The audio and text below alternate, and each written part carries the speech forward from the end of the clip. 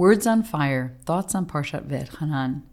Take utmost care and watch yourselves scrupulously, Moses advised in this week's Torah reading V'etchanan, so that you do not forget the things that you saw with your own eyes, and so that they do not fade from your mind as long as you live, and make them known to your children and to your children's children, as we read in Deuteronomy 4, verses 11 and 12.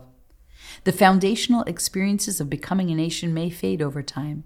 So Moses asks that his people, our people, bear witness to what they have gone through and share it with the power of story. One of those indelible experiences was the giving of the Torah at Sinai. Moses had specific details burnished in his mind about that nascent time in Israelite history.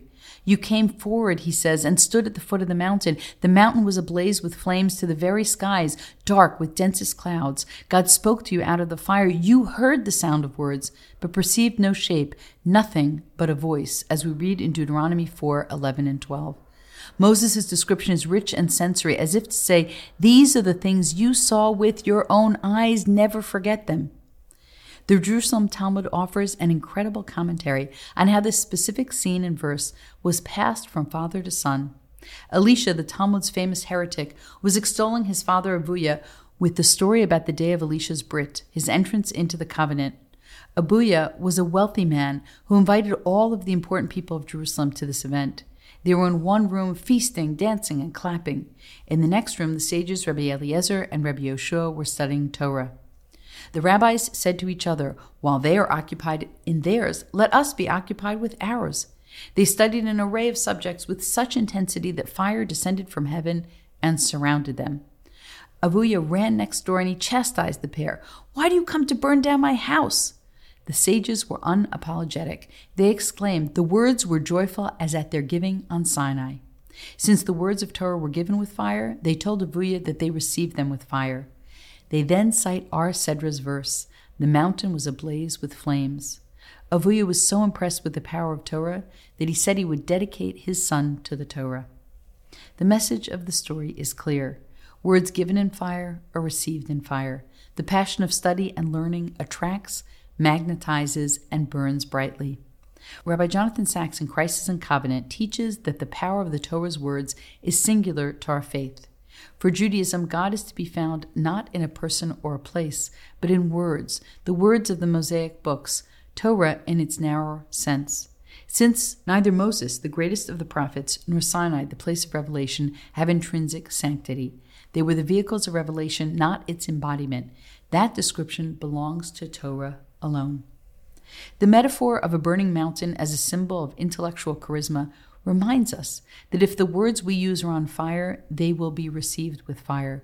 When we are passionate about a cause or an idea, we can generate passion in others. When we are unmoved by our own words, so too will those hearing them be unmoved. Leaders understand this. Followers want charisma in their leaders. They want to feel inspired, stimulated, and motivated. In her article, What is Charismatic Leadership?, Hannah Miller describes charismatic leaders as charming, caring, motivational, supportive, infectious, and warm. She believes they have unusually good emotional intelligence, confidence, and potent energy. Their charm and likability resonates with others and helps drive results. This is especially important, Miller contends, in companies with a strong social cause. The leader, she writes, drives people to stay positive, upbeat, and keep fighting the good fight. There are dangers, though. Fire burns. Jim Collins in Good to Great discusses the liability of charisma. The passion of a leader for an idea or a strategy can blind him or her to other opinions. Egos and tempers can be high when followers do not achieve the desired results. Followers may not buy into the prevailing zeitgeist with the same level of commitment. This can lead to burnout. Sometimes passion can falsely compete with content or real work. Words on fire become meaningless if they're not backed up with outcomes. In their article, Falling Over Ourselves to Follow the Leader, Igor Kotlyar and Len Karkowski write, the prevailing belief is that charismatic leaders always bring out the best in their followers and help teams perform beyond expectations. This is not always true. What they discovered, in contrast, is that a less flamboyant, no-frills leader can be more successful at engaging executive teams in brainstorming while keeping emotions and ego in check. In our Sedra, Moshe challenges the Israelites to hold fast to the visual image of a burning mountain so that the words of Torah would continue to simmer within them. He was also telling them how to transmit God's law to the next generation. Words given in fire are received in fire. So was it then, so is it now.